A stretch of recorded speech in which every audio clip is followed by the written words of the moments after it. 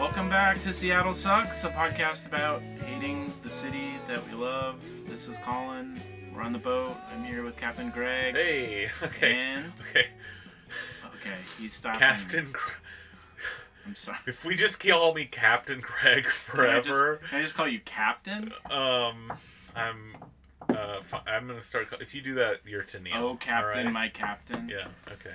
I'm Greg, and I'm right here. Okay, yeah. he's no longer Captain. He's abdicated. We're all Captain.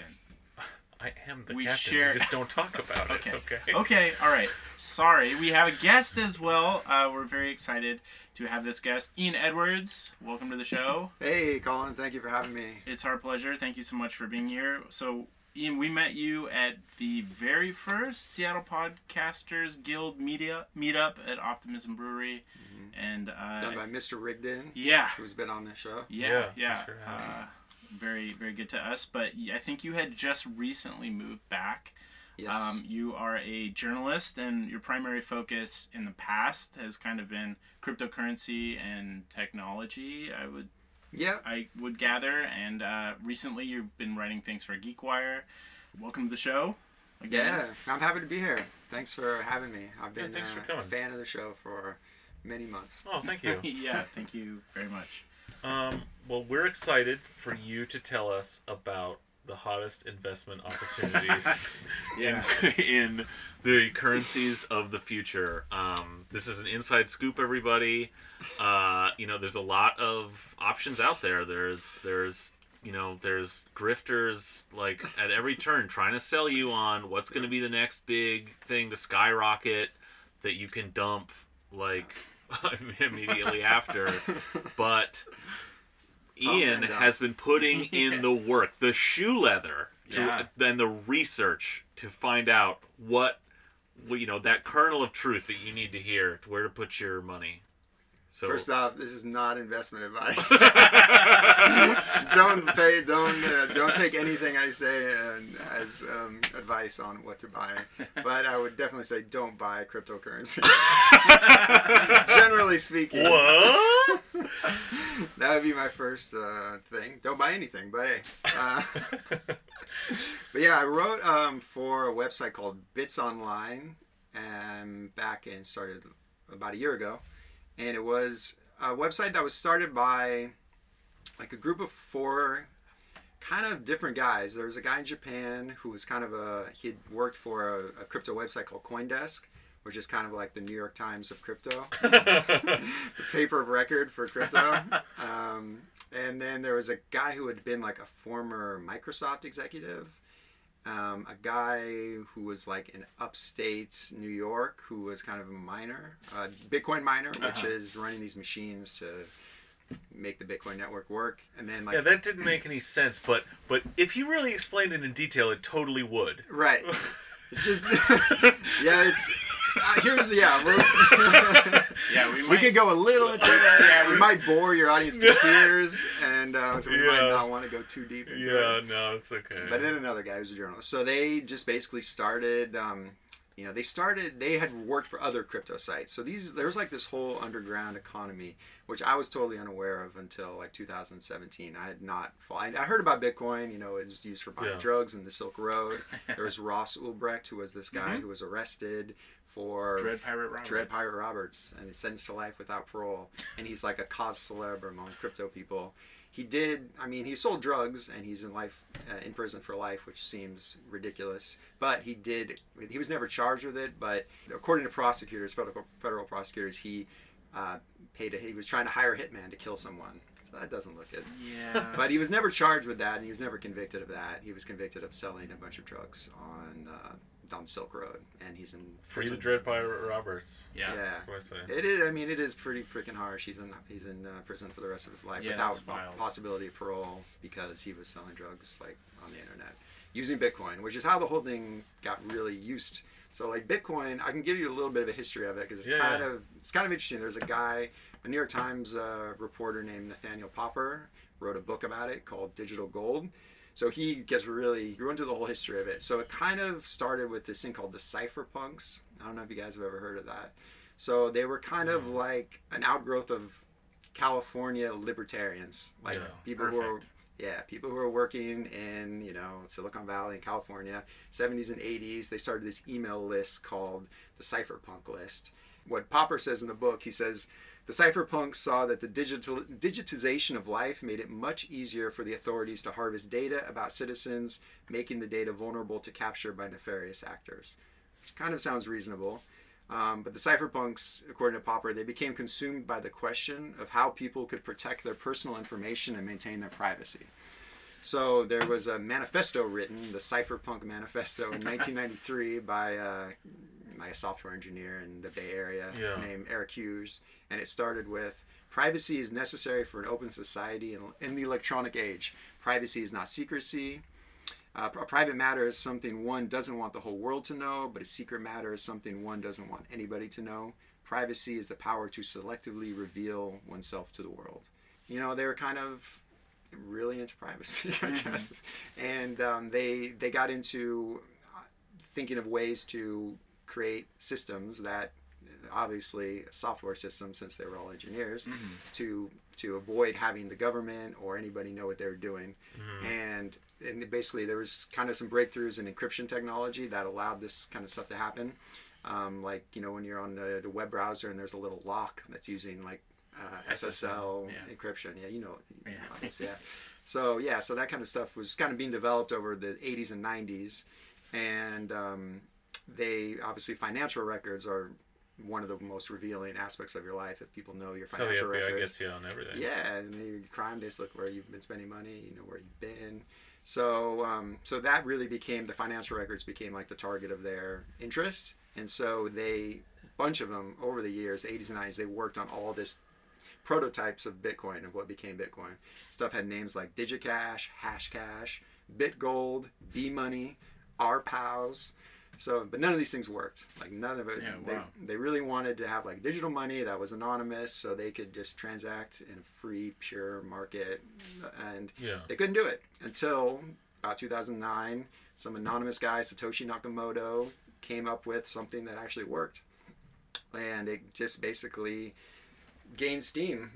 So basically, it's not that complicated. Is that the invention of the blockchain technology? Yeah, that's basically what it is. But what it really is, it's just, you remember Napster and peer-to-peer music, and still, people still do it. But I remember in the early 2000s when Napster came out, it was you basically set up a little server, and then everybody else sets up the exact same server, and then you can all just query each other and say, what song do you have, or what file do you have?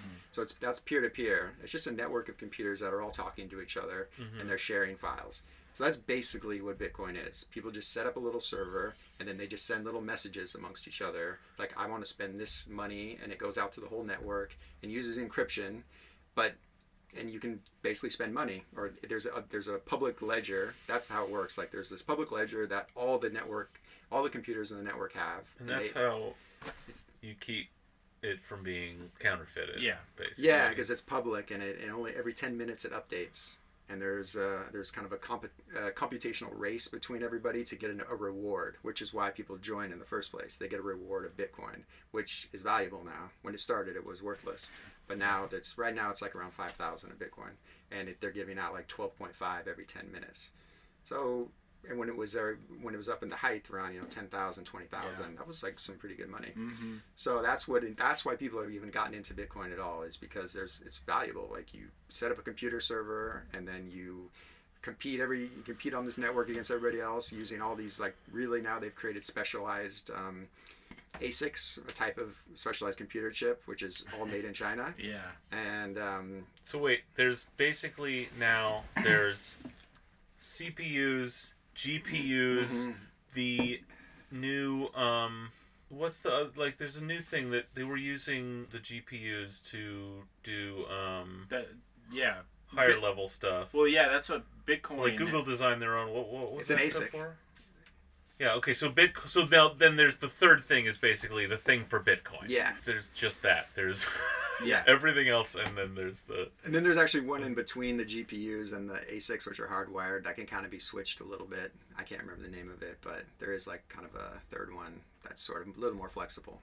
Okay. But which is an integrated kind of miner thing, not a general purpose CPU or GPU.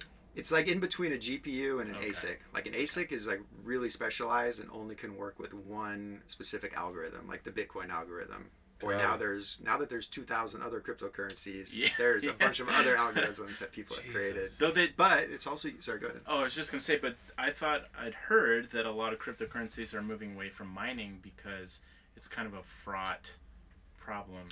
Yeah, so they're moving to something called proof of stake, which so what the hell's that? Because the mining issue is like it's this nonsense thing that the end result was it's using like as much power as some small countries, as like Ireland or Denmark or just to run these processes and do a really small amount of transactions. If you think about it, like it doesn't scale at all. It's super inefficient, but the reason why all that level of electricity is burned to create this security, and it is kind of interesting that you can actually have like pretty reliable money transfer without any central party. It's just this network of computers who anybody can join. So it's kind of interesting that it actually does work, and it's been used. So what happened is it got popular. It started amongst these small group of engineers who are, people who are actually building it. And then it got picked up on by people who saw that it was a good way to make money. Yeah. And it got picked up by people who liked the idea of no government controlling what they were doing. And then it got picked up by people who wanted to buy drugs on the internet, because that was always the problem with buying drugs on the internet was how do you get the money to them in a secure way or in a way that you can't be traced? And with Bitcoin, you can. You just have to give them the address to send you the drugs, and you could use a PO box or something. And if you feel like you're not going to get detected in the mail, and that's what a lot of people did. That's when the value of Bitcoin started going up, is when it started to get used by this Silk Road. And but then from there, it became like a speculative venture, yeah, right? So exactly. So then people on Wall Street and tech people who are there's like a guy from Argentina. He would run like fairly large internet businesses in South America, and then because he had that's kind of a good story. Like he had lived in Argentina growing up, and there was like the peso and the exchange rates in Argentina were always going up and down, and it was really difficult economically for the people there. So for him, having a money that was not controlled by a government or a central bank, to him seemed like a great idea. It was wildly unstable for different reasons. Right, yeah, totally unstable for different reasons, yeah. But there's these people who got on board with it. Like he really liked this idea, and this is in the book Digital Gold by Nathaniel Popper. He really liked this idea, and so he started sort of going out and just selling the idea to all these other people in Silicon Valley and tech people, and they got interested in it, and then the speculation started. And so then there's basically like a crazy rush of speculative. Like, what was the time frame of that? Like, where it was just going up and up and up? Yeah, so the latest one was 2007, and it peaked in December of 2007 at like 19,500 per Bitcoin. 2017. 2017, end of 2017. It started 2017 at 1,000. Yeah. So it went up by like 19.5 times. But there had been a previous bubble back in like 2004 where it had gone from like $50 to 1,000, and then it crashed down again to like 100. So there had been a couple bubbles over the history of it, but this last one was definitely the mega bubble. And it's pretty clear. This has been analyzed pretty thoroughly, right? That was driven. It was a speculative bubble. Totally. It was not like a mass adoption on any scale, right? We know this. Like, not many people were using it to buy things. So then. Right. And now you have what? You just have a bunch of people trying to replicate that bubble that happened with new different currencies with slightly different platforms. Yeah, exactly. I mean, that had already started in 2017, prior to 2017. But yeah, and also there was a ton of manipulation of these. So there's these exchanges, which are like stock exchanges. Yeah. But they're relatively easy to build, and they were popping up all over the place, and they were totally unregulated, and they didn't have all the protections that like a real regulated stock exchange by like an American. With all that government intrusion. Right, yeah, all that protection for investors. And so so they were heavily manipulated, and like they're doing wash trading and doing all kinds and there was a professor from the University of Texas, some researchers did a study, and they found that all the Bitcoin markets during that period were being heavily manipulated. Particularly, there was another cryptocurrency called Tether, which was called a stable coin, which meant it was one Tether was worth $1 supposedly. Yeah, I remember this. Very controversial. Yeah. Yeah. So but the thing is, like, the company was saying, we're taking in millions of dollars from real investors, and then we're issuing Tethers on the digital marketplace, and then we're like spreading them throughout all these different digital exchanges. But what the research found is that when they would issue these millions and hundreds of millions of dollars worth of Tether, it would be used to pump up Bitcoin. And that was pretty much proven, by researchers, by finance professor at the University of Texas. Well, okay, so what's the so obviously, like, as a techno-futurist libertarian paradise, like, some people in Seattle must have been on this kick. Like. Definitely. yeah, definitely. Like, one of the biggest exchanges is called Bittrex, and it's based out of Bellevue. And it's, I think there were some former Amazon engineers who started that. So that definitely, it definitely got the attention of the tech people in Seattle, as well as in every other city in the world. But actually in Asia too, there was a ton of interest. But yeah, Seattle was, there's a lot of engineers here. And so this was an area where, so a little bit later in 2008. So a lot of gullible people with money.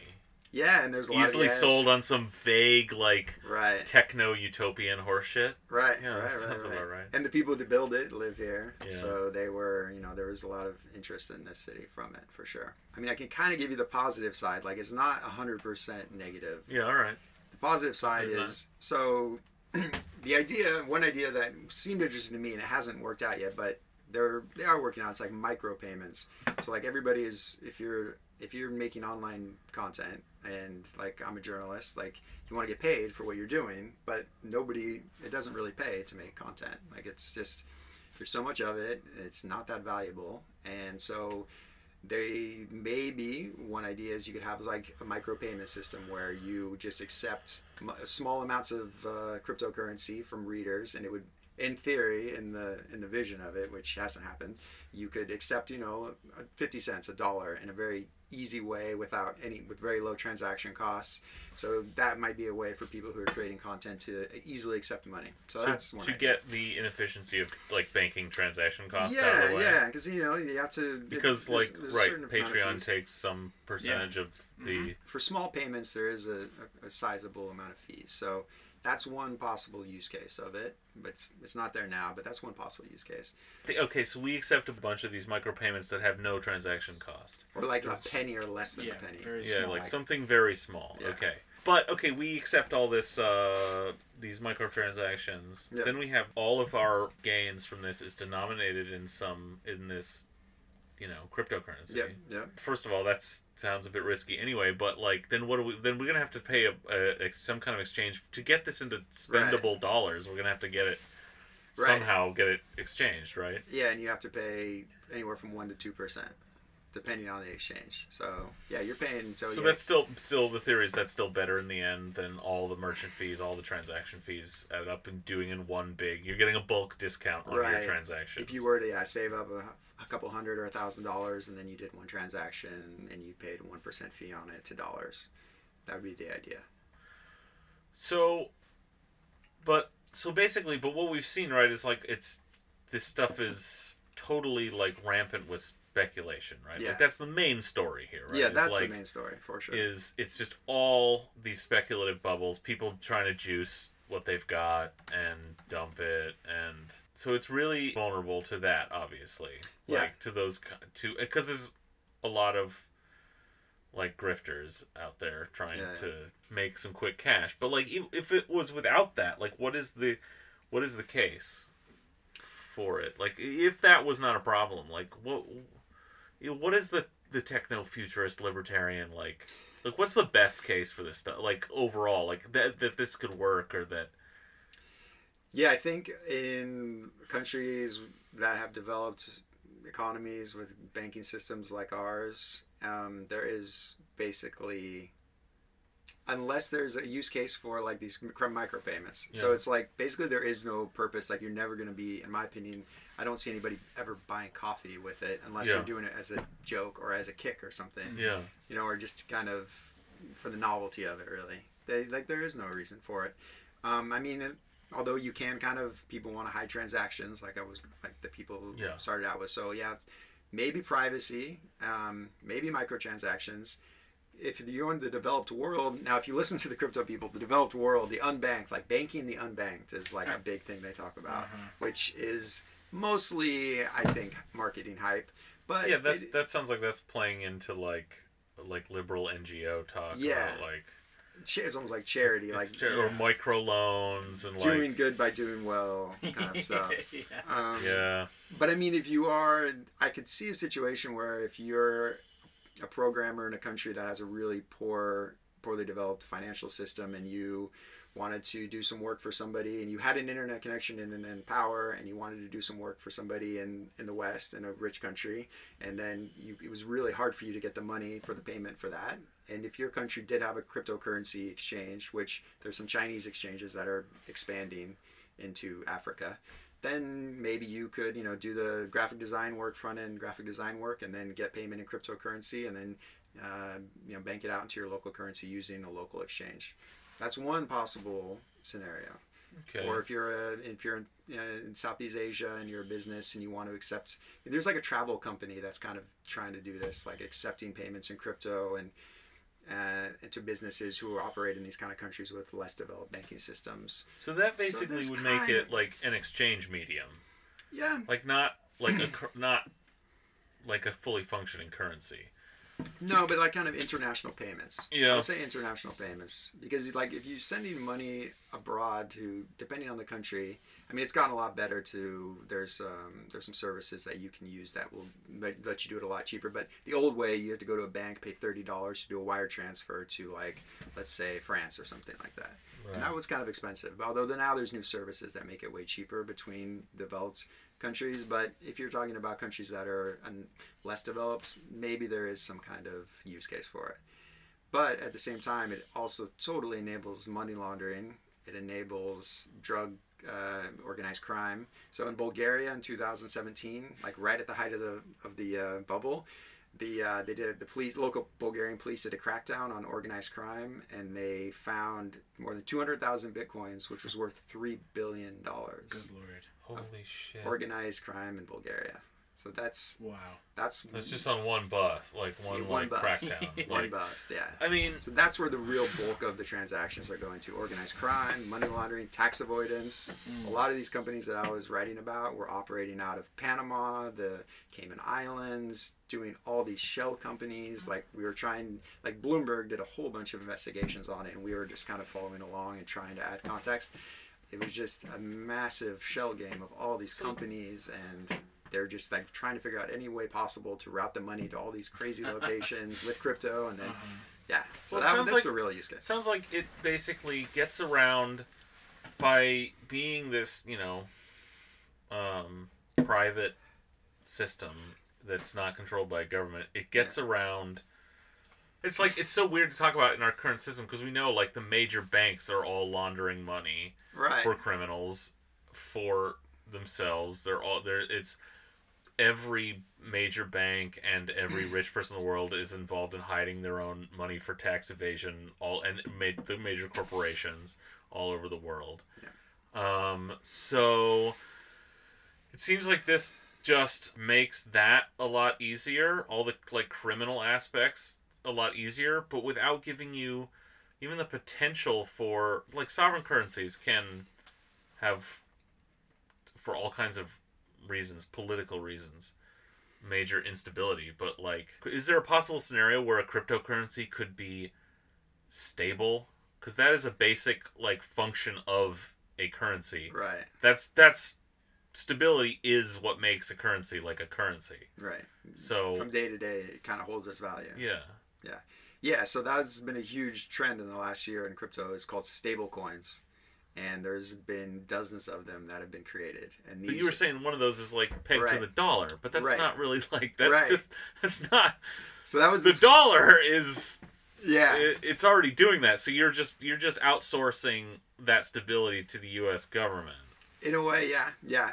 But I mean, that one that I mentioned was called Tether, and that was kind of the first stable coin, and it was really popular because everybody knew all these like if you're a Bitcoin trader, which is a lot of these people who have been involved the last few years, you would just trade out when you wanted to stop trading. You would switch your Bitcoin for Tether, and then you would know that your value was kind of locked in. So now all these other companies have gotten in on the stablecoin game. And like there's a company called Gemini, so the Winklevoss twins. You guys know about the Winklevoss twins? Yeah. So they got real big into cryptocurrency. They took their money they got from the Facebook lawsuit. The guys who invented Facebook. Yeah. And they took that money and they invested it in Bitcoin, and they created an exchange called Gemini based out of New York. And of course they did. Yeah, and so they're like playing along with the regulators in New York, and they're trying to like, be like respectable crypto people and play by the rules. And so they're issuing stable coins. And this company called Circle, which is backed by Goldman Sachs, is also doing it. Isn't respectable cryptocurrency? The whole point is to avoid regulation, right? Like I know that's just fucking stupid. Like, so the whole point is to evade like government tracking of your money. Like, so what? How do you regulate cryptocurrency? What would be the fucking point? It's not about regulation, right? It's about legitimizing coins as an asset that you can trade, I think, is where a lot of work is being done. They're trying to legitimize it without actually regulating it. Yes. To a certain degree. There's like a regulator in New York that got kind of tough in the BIT license. Like they forced every cryptocurrency company operating in New York State to license with this regulator. So it's kind of, there is like in certain areas there is regulation, mostly local or state or depending on the country. They have some. Europe actually has been way more loosey-goosey about it than the U.S. And China has been way harsher. So like the U.S. is kind of in between like Europe, which really doesn't care, or there's like all these sort of, they're basically tax havens like Malta and I want to say Cyprus, but I'm not sure. But definitely Malta has become like, Malta is a place where people who are like, if you want to set up like an online gambling site, you go to Malta. All right, cool. And like, there's a big investigation. There's a couple of them. Paradise Leaks. There was basically in Panama there was one, and then it basically had all these, it revealed all these transactions of all these people all over the world who were hiding their money in different places, and Malta came up as a place where a lot of Russian people go and they hide their money in Malta. And so Malta is like welcomed every cryptocurrency company in the world. They're like, come to Malta, set up shop here, like we love you. It's hard to see an end goal except a grift here. Like to either you're trying to pump up a thing and dump it at some point to make the money on the speculation, or you're trying to evade government, like to commit crimes. And I mean, this is going to be, I'm sure, like huge for tax evasion, which is already a massive problem. Which huge. Is actually legitimized. Like I was reading about, like basically half of the former colonies of the UK, all these little islands all over the world are just open, tax havens. Yeah. And they're all completely legal, and all the northern countries, we all say, yeah, that's fine. Everybody can hide their taxes, and so it's really in a way that I think like this is already kind of halfway legit. It already is legitimate to hide your money in tax havens. So I think that a lot of these companies, they know that since the establishment is already, the international financial system is already okay with hiding tax money, they're like, well, crypto is just another version of it, and if we can kind of keep it under control. But the real thing is like these Winklevoss guys, they're making money off transaction fees. That's how they make money. Yeah. Oh, that's the. They want to be the house. Yes, that's the age old. You don't sell. It's the you house. Don't mine the gold. You sell the shovels and the pickaxes. They're like the house of a casino. Yeah. And they want people to trade, and they make money off every transaction. And like Coinbase, which was to them it doesn't matter. It goes up, it goes down. Exactly. As long as it's good if it goes up and down because that has interest. Like Coinbase, which is based out of San Francisco, which is the biggest U.S. exchange, they made a ton of money in the last couple of years off all of this speculative trading. So that's because it's like it's computerized, like the stock market's going back and forth, and they're charging 1% on every one of those little transactions. Every little back and forth transaction. So that's where the money comes from for a lot of these guys. And I had read again. So it's just there's nothing but a con here. It's like online gambling. There's just I would compare it to online gambling. Yeah. I'd read though that because there are so many disparate markets like Coinbase or Bittrex or Gemini. And many of them offer modern trading platforms like via programming interfaces. a lot of the change in stocks or prices was due to arbitrage. Yeah. Where you have sophisticated trading bots that just look at the difference in price between exchanges and then arbitrage that price.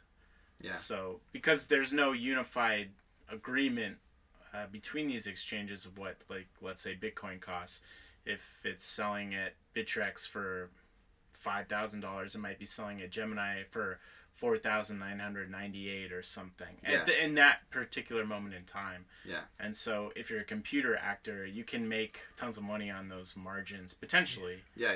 And particularly it's in Asia, like there's something called like the kimchi premium, which I think is a type of Korean food. Yeah, I have some in my fridge. That's okay. The kimchi cabbage. Yeah. So like it was often like in Korea, the exchanges would have Bitcoin, or China would be much more expensive than in the U.S. So people would buy in the U.S. and sell in Korea. So there was all kinds of. So it works. It works, and like these people who are good at trading are the people who have really made money. Yeah, and who's good at trading? Goldman Sachs, right? Yep. So and they're involved. They're totally involved now. Because these are market inefficiencies that they can exploit. Well, it's an abstraction of their whole fucking business. Yeah. Their bullshit, the whole bullshit, like, nonsense of the stock market that has nothing to do with actual like company values. Right. It is it's just whatever bubble after bubble we can build up. This is something that's literally not connected to fucking anything.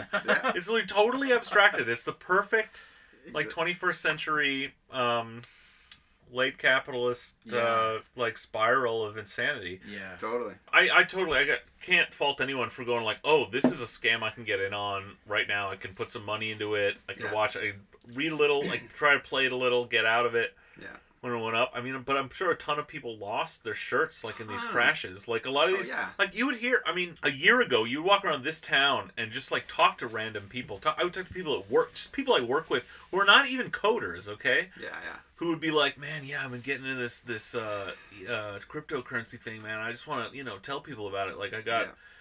They'd be evangelizing this stuff, saying, I'm just like, I trade on the weekends, I get off work and then like, I trade back and forth. They're trying to like personally arbitrage, Mm-hmm. Or do day trading. They're basically day trading, and then they'd put it in something stable or something, or cash out. I don't know what they were putting in, either stable dollars or a stable cryptocurrency. Yeah.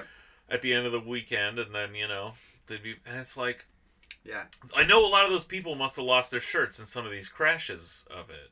Definitely, yeah. Like, that's the thing. Like, retail investors were, like, the last people to join, and they bought Bitcoin at 10 or 15,000, and then it went to 19,000. The dumb money. Yes, the dumb money, and that's, and then all the people who had been in it for years, they all sold at near the peak, and so, like, that's the problem with it. All these retail investors lost a lot of money, and they got hurt by this whole thing. This is like, but it's the same with the stock market. It's like George W. Bush telling people to, like, retirees to day trade, It's like, those people all lost their fucking shirts. Like, not shit even day isn't trade. for you. Just 401k, it's the same thing. Yeah. I mean, that's like, God. I mean, if you happen to be retiring around the recession, like the crash, 2008, your 401k took a huge hit. Yeah. This shit isn't for you, is the point. These are scams by large like actors and people in power. Like, you can't get into this shit. You could get lucky and you can get out in time. But if you are that Amazon badged coder who's got some extra cash they don't know what to do with, and you see it going up every day, you're not going to get out at the right time, because you're reading this. There's all this utopian shit too. There's different pitches, it seems like, right? Because there's multiple. Like the get in, get the money, and then there's like the this is going to work and it's going to keep going up because this is going to be like how the economy works someday. Right. And that's why you're getting on the ground floor of literally this massive social change to this new utopian future. There's a lot of pitches that Bitcoin will be the new world reserve currency. Yeah. And multiple people were like, when it was going around 10 or 15,000, they were like, it's going to 50,000 by the end of 2018, 100,000 by the end of 2018. A guy named Tim Draper, who's like a venture capitalist guy, was one of these people just promoting the hell out of it and saying it was going to be at 100,000 by 20. I can't remember the numbers, but very high numbers very soon. One guy definitely, there was 50,000 by end of 2018 by multiple people. So yeah, these people were just it was so obviously a grift and a con. These people were just promoting this and just trying to get all these retail investors who were following along on social media, joining in on kind of like the fun of it. And they were getting conned, and it's totally crashed. It went down to 3,000 6 months ago. Well, I mean, totally crashed. Your average like Seattle coder is like a prime target for that shit because they have no education beyond how like C++ or whatever. Computer science. And that's it. They don't understand fucking anything. They think the future is now and whatever. But so one thing they understand is what the fuck money is. And yes, it's very simple. This cryptocurrency can never be money. Right. Not until the U.S. government starts accepting it as your tax payment. Right. Okay? Like, it's not... This is like a hole we don't need to go down, but like... It's funny, too, because I think both the techno, like Silicon Valley and like Seattle techno world, but also just like the right-wing world in general and libertarian world online was primed for this for decades to be conned by this, by people, by these these wingnut ideas about like what money is, which is, like people getting bent out of shape about fiat currencies and shit and all this stuff, and paying taxes and paying tax and paying taxes. It really like sucks to pay taxes. that paying taxes sucks, and fiat currency is wrong in some way and is evil, and it's like because it's controlled by a semi-democratic fashion. Not really, but there is some like conscious planning of the economy. Yeah, and they hate that. But also the whole like fiat currency, the right wing like fiat currency beef is like, well, if the way our money works now, this fiat currency that's not pegged to anything, is that the government just says money exists and it does. And that's like, then what, there's no real value there. And it's like, well, the answer to that is, that's all money is. It's all money has ever been. So until... I mean, someone could come up with something wild that works. I mean, I'm agnostic on 100 years from now if, like, decentralized currencies somehow, someone comes up in a totally different society, something that works. But, like, up to now, money has never been anything but fiat currency. What this right-wing frame of fiat calls a fiat currency. That's all money is. It's all money will ever be. Yeah. As far as we know. And it's all it's ever been. So, like, but people are primed for that, for going, like, there's something illegitimate about our money system, and that something decentralized based purely on market value is somehow more wholesome or legitimate, and thus will somehow win out in the end over whatever. I mean... Well, we saw that before Bitcoin hit the mainstream with gold in the Bush years. The price of gold. People were investing in gold, thinking it would be a safe place to store their money. Because the debt is going up, right? And we need to save. Yeah, that's a common argument. Yeah, and a lot of gold bugs got into Bitcoin also. Oh, that makes perfect sense. Because again, that's the gold. That whole gold bug thing comes from right wing talk radio. Right. It's like, and it's this very. That it was the primer for this. It must have been. There's a lot of people ready for this when it came out. They're like, it's better than gold. The people who are selling it were like, it's just like gold, except it's better because you don't have to like carry a suitcase of it when you travel to different countries.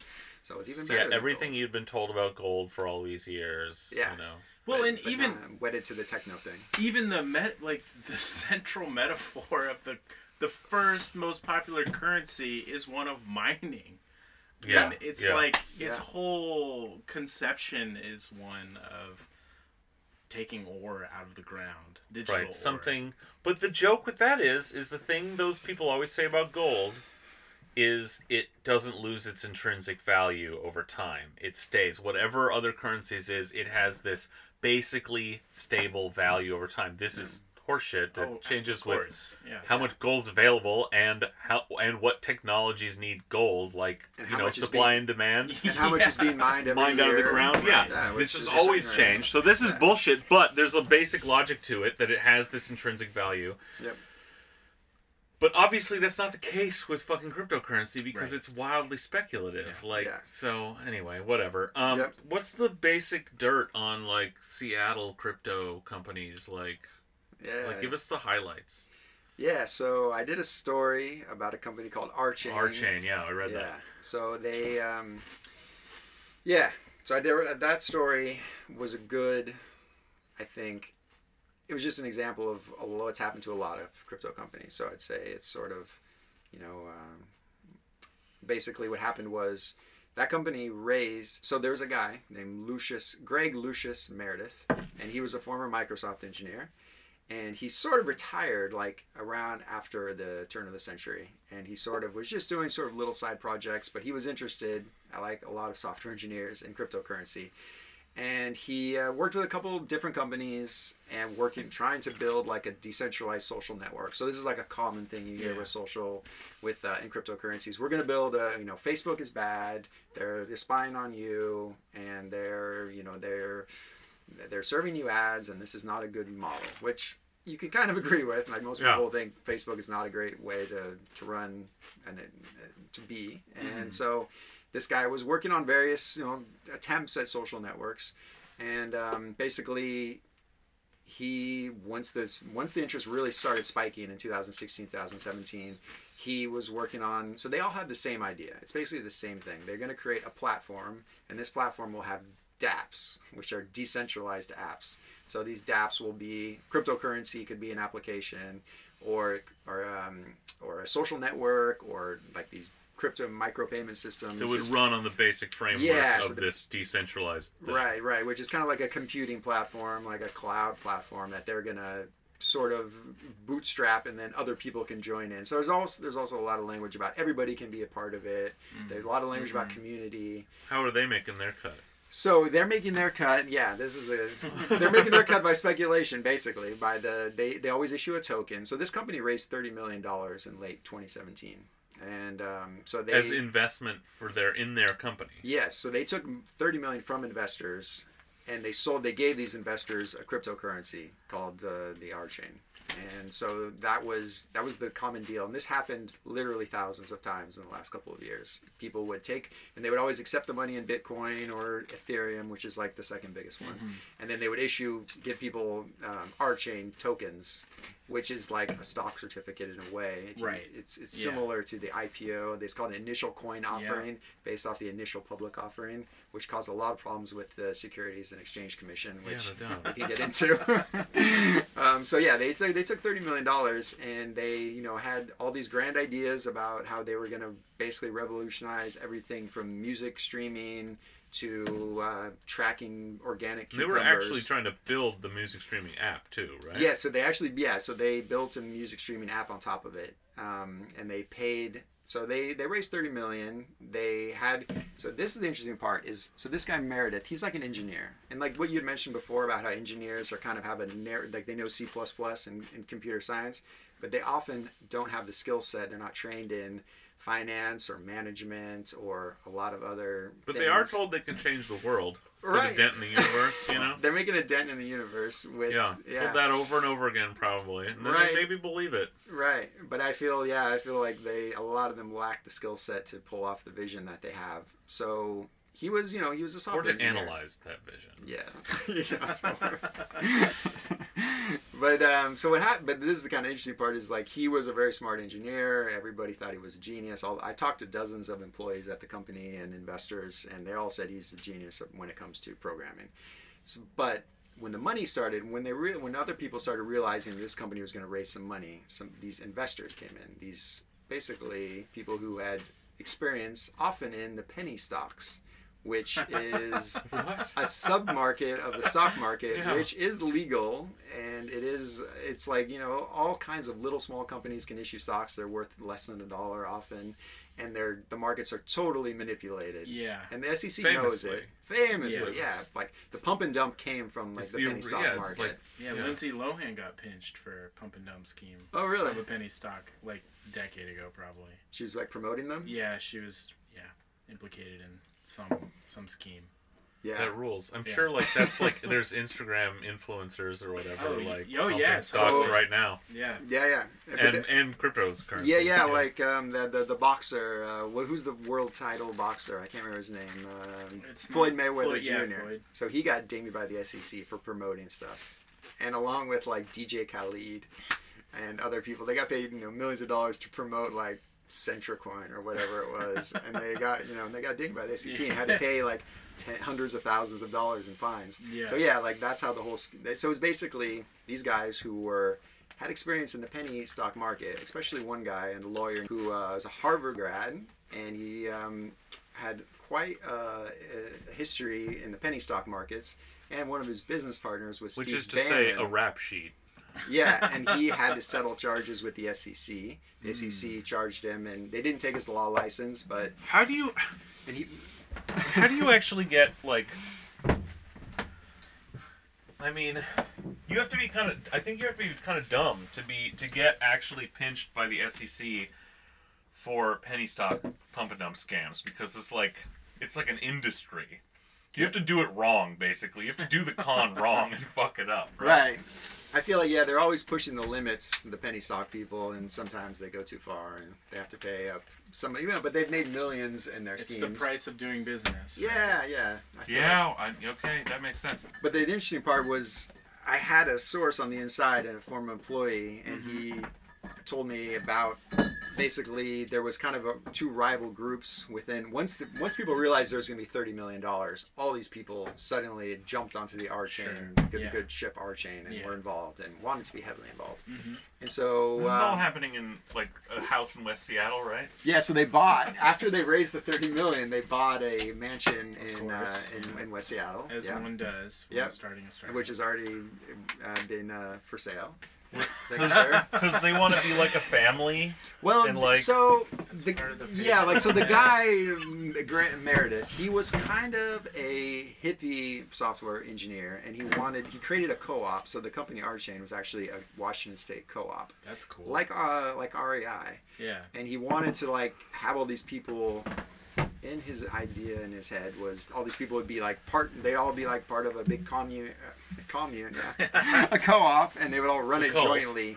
Because like some of there's the total hard right side of the cryptocurrency, but then there's also this sort of the mushy hippie center, who see cryptocurrencies as a way to democratize everything, and I mean they don't really think about politics, but in their mind they're going to allow this technology will democratize everything.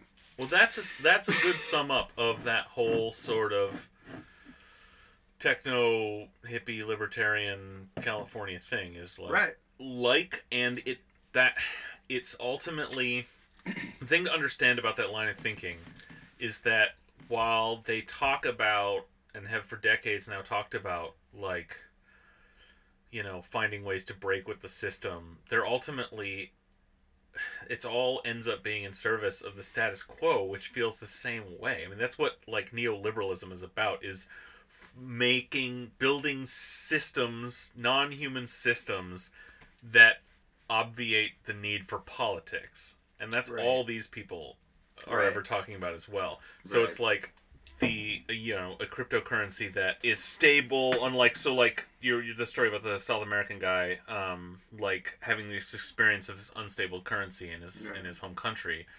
It's like the impulse then to build a perfect system that can't be corrupted or something. It's like it's the wrong way to look at it. It is a political question. Yeah. It's a question of politics. You have to come at it from that angle. There's everything else, that it's a question of power. Yeah.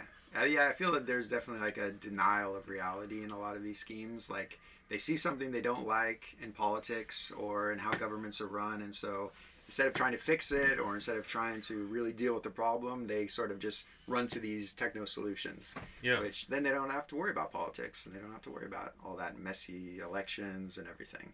So yeah, I totally agree with that. And that's the way, unlike the neoliberal sort of American Democratic Party ideas, or even when it's outside of technology, it's about like what law can set up a system, what way can we protect, establish a bureaucratic machine that prevents these bad things from happening. Right. Yeah. You can see this in the sort of Trump Russiagate stuff of wanting the bureaucratic machine to save America. The institutions. Yeah, the institutions. Yeah. So it's it's so for your neoliberal Democrats about institutions and norms and stuff. But it's like two sides of the same coin with these techno hippies and technology. Yeah.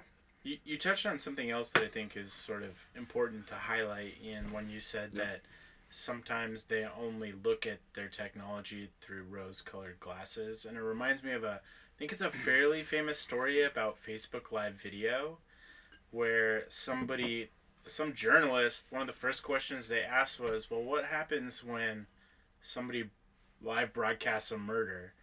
And you could tell in that moment that had never occurred to them as a possibility. Yeah. And it's a pretty prevailing thing for engineers to forget what their technology can do, or to not anticipate the ways people might use their technology. Right. Well, the attitude or the way they talk about it, it usually sounds like, well, it's capable of this. But that's this narrow view. What a thing, that's not. That doesn't exclude the rest of reality. Right. You can use any tool for anything. You can use any institution for anything. Right. You can, corrupt any system. Yeah.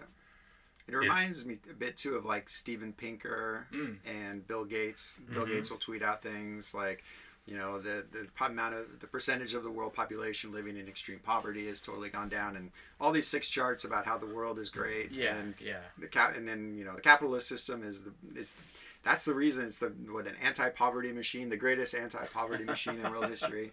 And so there's just this optimism about technology or capitalism, and they're very linked. They overlook all the downsides and they just look at it's just a very narrow view. It's the 20th century never happened, all those wars and all the terrible things that we just I feel like there's just a very a sort of denial of reality in both of these, in both the technology, Silicon Valley and crypto people, and then also in sort of the mainstream neoliberals who just tend to avoid thinking about the downsides of their systems and only look at the positive sides. Yeah, definitely. Yeah. Well, sounds like a bunch of we only just got started. Where is it now? Where is it now? Are people?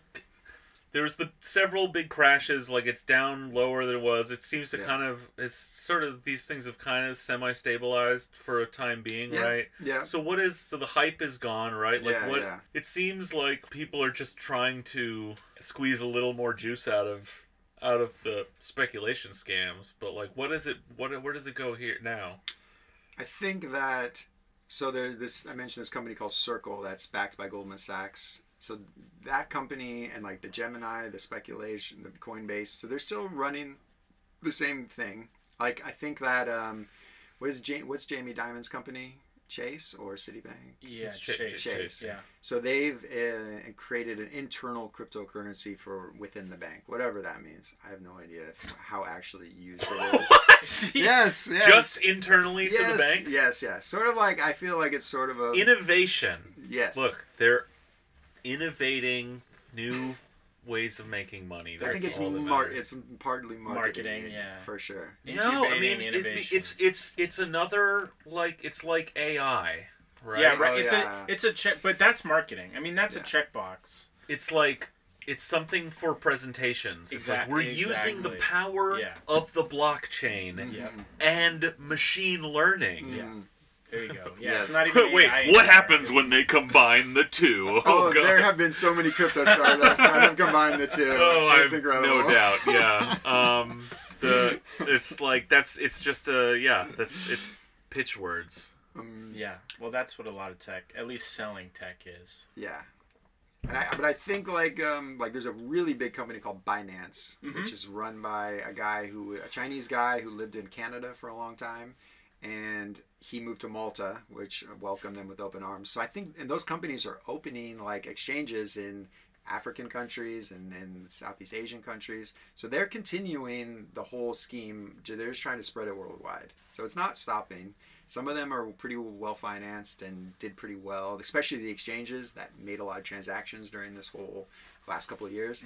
So I think it's continuing. Yeah, they're continuing. The American government doesn't seem, they're like, we've got your eye, what they're telling the crypto industry, we've got our eye on you, but we're not going to shut you down.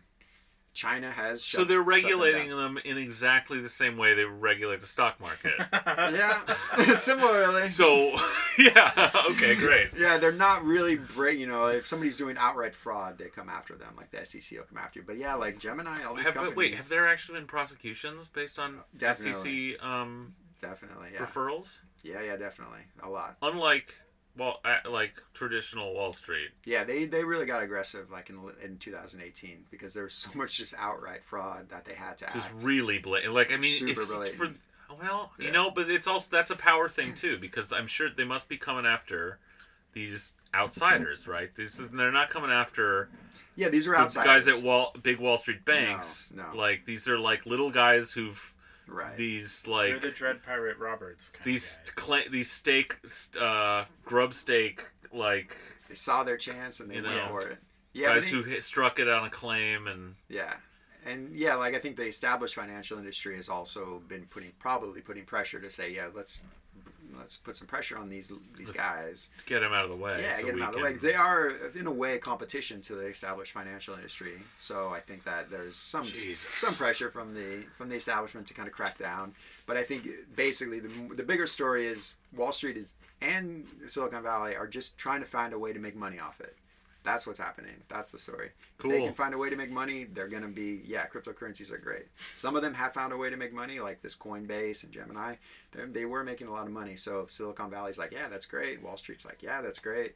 Whatever makes money, they don't really care. Weird. And the fact that it enables tax evasion and money laundering doesn't bother them at all. Or that it's burning the earth. The fact that it's based on like nothing, that it's totally hollow, is like literally their business model already, and has been for decades. So it'll just like, let's find a way to move some numbers around and make our numbers bigger at the end of the day. Yeah, because it's even more pure than their systems. Yeah, because it's just digital, and they love that it's idea. Like, you don't even have to like commit fraud to really do this. it. It's the you just have to have really fast computers. It's the fent to like traditional Wall Street yayo, or heroin. Yeah. It's the Sven? It's the fentanyl. The fentanyl. It's like 1,000 times more powerful or something. Totally, it's like we've been cooking horse all this time, but now there's this new shit on the scene. Yeah. Retail investors. Okay, I fucking derailed you on the R-Chain, the local. So R-Chain. So basically, the company was badly mismanaged, and when I was doing the reporting a month or two ago, they were basically had run out of the $30 million they'd burned through within a year. They bought that house in West Seattle for $30 million in a year. Yeah, that is crazy. Hey, all that means is they were paying their employees a living wage, okay? Well, that could be part of what it means. I think some of it, disappeared into various different things. Yeah. But like this guy, guy Botto was experienced, stock market, penny stock pump and number. Yeah. And so he was pretty good. So he was a business partner of Steve Bannon, who was also in the early 2000s involved in the pump and dumps penny stock schemes. And like some of their schemes that they were involved in, people went to jail. Like the overlap between like right-wing ideology and financial grift is 100%. Yeah. The circles. That is a Venn diagram that is a circle. Yeah. And what was? Yeah, I think even Steve Bannon in the last year was saying he started promoting Bitcoin. Hell yeah! And a lot of these right wing extremist groups, when they couldn't get funding or when they would be shut down, they would use Bitcoin as a source of funding, like the. So you can donate to like a Nazi group, like, without getting traced. Yeah, like the Daily Stormer or something like that. Weird. Been shut down. So yeah, it got picked up by right-wing groups also as a funding source. So that's the story of it. So they collapsed. Archain is I talked to somebody who is still working on the technology, and they're still working on it. It's going to come out any day now. Cool. There's a bunch of companies like that in Seattle, even. Right. In Seattle, so Dragon Chain is another one that's doing a similar thing. But there's a company called EOS that's backed by Peter Thiel that raised billions of dollars, literally billions of dollars over a year-long ICO, and they raised billions. So. And these companies, there's dozens of them, but some of them have raised hundreds of millions or billions of dollars, and they haven't done anything with it. Like nothing is happening. The money is just basically sitting in reserves. I'm guessing they're living large. Ian. Yes. I'm guessing they're doing shit with it. Yeah, personally. They're probably doing a lot of blow. They're buying Maseratis. Well, they're getting like teenage blood infusions. Right. Yeah. Charity. Maybe some of it's going to charity. Oh man, yeah. If that's the name of the hooker they favor, yeah. Or a foundation. There's some foundation called the Sense Foundation. You guys ever heard of that? No. Yeah, it's like funded by Peter Thiel. It's to do life extension. It's designed to extend human life past 130, 150 years. So I think they give money to that. That's a charitable donation, right? Yeah, that sounds fantastic. Cool. So basically at this point they call it crypto winter. Basically everyone. Which must be a callback to the AI winter, the famous AI winter, which was like the early 70s, I think. Wait, was there some sage who was like in 2017 saying winter is coming? So there's an economist, Nouriel Roubini, who was, I believe, in Obama's cabinet, maybe Clinton's as well. So he's kind of a liberal economist, and he was definitely going super hard, and he still does, and he's quite entertaining on Twitter, going after these guys and like calling them on it for years. And so there are definitely some voices, and he was probably the loudest one of just saying these guys are full of it, and this whole thing is a total grift, and this is a total speculative bubble. And he went off the entire time during the entire up and down. Well, that's funny because there's been tons of media coverage. But I feel like it's always been, most of it is on the level of the prospects for the technology. It's like the question, will this work? Can this be a new currency in something and not like just this is obviously a grift? It's like, yeah, it might. Or if it doesn't work, then all these people will lose their shirts, sure. But like, not just... You're definitely going to lose your shirt if you're the last asshole holding the fucking bag. Holding the bag, because this is a massive, awesome con. Right. And what's terrible about it is a lot of these companies that raise money, they got people to buy into it, and then as the company continued along, they were like promoting marketing material to keep these people interested in the company and invested.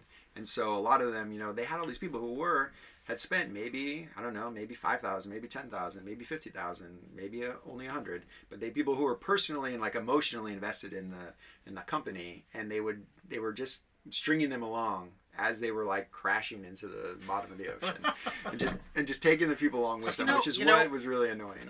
What I think this is like the aughts really showed the potential for. And this was from on high, from the Bush administration on down, the potential for getting a bunch of suburban, like, boomer rubes to put their money into the great, like, con of the stock market. Yeah. And that just showed, like, the potential to fleece people on a massive scale. That you needed something to get, like, other segments of the population. Yeah. So, like, you're nearing retirement boomer idiot, like, in the suburbs, like that they were taken up already, but like it's clear you can the mood of our something about the place we are in our economy where you can't make you can't get ahead legitimately, but maybe it's the inequality and the pervasive like bootstrap narrative, but like everyone's hungry for a get rich quick scheme basically. Right. Yeah. More than that may be like you can imagine times when people like almost everyone would be really skeptical of that, right? Like, invest my money in the stock market, go fuck yourself, you know? When would that be? I don't know. I don't like in America. Yeah, I think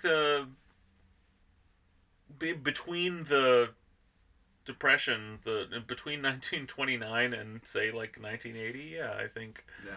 Well, deregulation. Your average middle class like person would have known like that's something that's not for them, you know. Yeah. But now we're told, in the face of inequality, widening inequality that you can see every day, but at the same time you're told, no, we're all the same. We all have the same opportunities to like get in on this, the rising market. We all have access to the rising right market. And so when someone shows you a platform that democratizes that market, like E-Trade for the boomers, okay, and like crypto for the millennial tech coder shithead idiot, you know, that's so. What's the next cohort to be fleeced by some stupid new grift? I don't know. The next generation. Yeah, I don't know. And Fallout, the currency's bottle caps, so. Oh man, we just mined like 2 of those just a moment ago. Yeah. Well, hold on to them. That's what I'm saying. Oh really? So like the old school like Coca-Cola bottle caps and Fallout? Yeah. That's a currency. Nice. All right. Well, that sucks. But was there anything that you wanted to cover that we haven't covered yet, or talk about before we wrap up? Well, on this subject or anything else, like, do you want to? Yeah, I think like late April, early May, I'll have a piece in GeekWire. Okay. So yeah, take a look at that. Okay, so something on this is on like Seattle crypto. Another Seattle company, another Seattle crypto company. Okay, coming out soon. Yeah. We will of course link to it. We'll get it out there. We'll get that on the public ledger somewhere. Cool. So okay. Yeah, no, that's it though. This has been an exciting dive into just imagine this is what's on the mind of like those people in those towers in South Lake Union. Those guys at the bars you see, this is what's going through their heads. Like, is like, oh man, there's still some juice to squeeze out of this. This is what they're thinking about. We wanted to thank somebody, right? Yeah. Well, before we do that, I just want to say thank you again, Ian, for being on the show. It was awesome to have you. I'm glad we could do it. Thank you for laying some crypto knowledge down on us. Yeah, it's been great to be here. Thanks for having me. Check out Ian. Yeah, in GeekWire and elsewhere. He's got a website. Yeah, I'm on Twitter at Ian EDWS. So IANEDWS. And that's your website too, right? Yeah, that's my website too.com. And I post the stories I put there, but I try to do some spicy tweets every now and then. But I don't think it's very successful, but just for fun. Oh yeah, follow him and read his work. Thanks again for being on the show. Thanks for coming, dude. We really do appreciate it. And so now we will thank. We're very lucky to have one new patron on Patreon. Whoa! And I don't want to put any pressure on our previous patrons, but this patron gave very generously. Go on. Oh, really? I will not name the amount of coins we received for this, but he hit the he editorial level. Yeah, right? a new tier. So the Suckers Prime. Right, Suckers Prime. So Lilius Rose, thank you for supporting the show. Greg and I have done some talking, and we think we would like to basically follow your direction. He's now the opinion editor of Seattle Sucks. All you have to do to gain that title is give more monthly than him. Not the same amount. You can't like get to the same. There is no tier here. No, you have to beat it. You know, Price is Right rules. Okay, only have to beat it by $1. Yeah. But right now, what we're saying is we've looked through his Twitter feed, Yes. which is, remind me. I believe it's just Lilius Rose, but let me see. The point is, it's Michael Lilius. Jackson is innocent. Yes, this is now a Michael Jackson Innocence podcast. That's what Lillian Rose says. So everything you've heard from that whack documentary, and all those Finding Neverland, is that what it says? Finding Neverland. Listen, Michael Jackson's attorney has made some very interesting statements to the effect that is full of shit, as are all the victims, alleged victims, and that's now what we believe. So you'll be hearing a lot more about that. Thank you to our new patron. Yeah, until you outbid Yes, him. we're prepared to think and say anything you want if you outbid Lilius Rose. Yeah, so thank you, though, sincerely, again, Lilius. We do appreciate it, and thank you to all our other patrons. If you want to be cool like Lilius or just make us do stupid shit, then give us money. Thanks again, Ian, and I think that wraps it up. Yeah. Bye, everybody. Bye. Bye.